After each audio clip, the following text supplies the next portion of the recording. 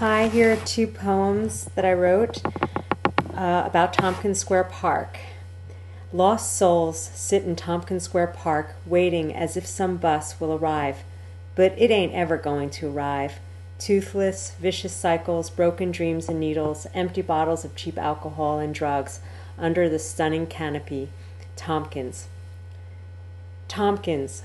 Light illuminates magnificent trees, connecting living tapestries, shelter from chaotic city, swaying softly, beauty, living canvas, enduring stories, poetry alive, at peace. I am at peace, rich moments, precious quietude, under the stunning green tapestry. These were quick poems that I wrote, two Tompkins poems with two very different perspectives on Tompkins Square Park. And over the years, the park has gone through many changes and transitions.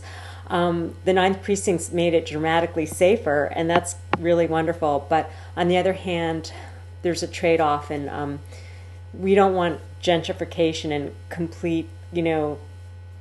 completely fenced-in park filled with yuppified,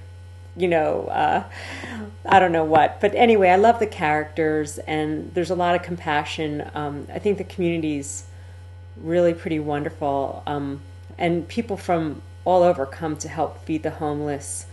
So I love my neighborhood so much. I love the East Village, and I wrote these two poems about Tompkins Square Park.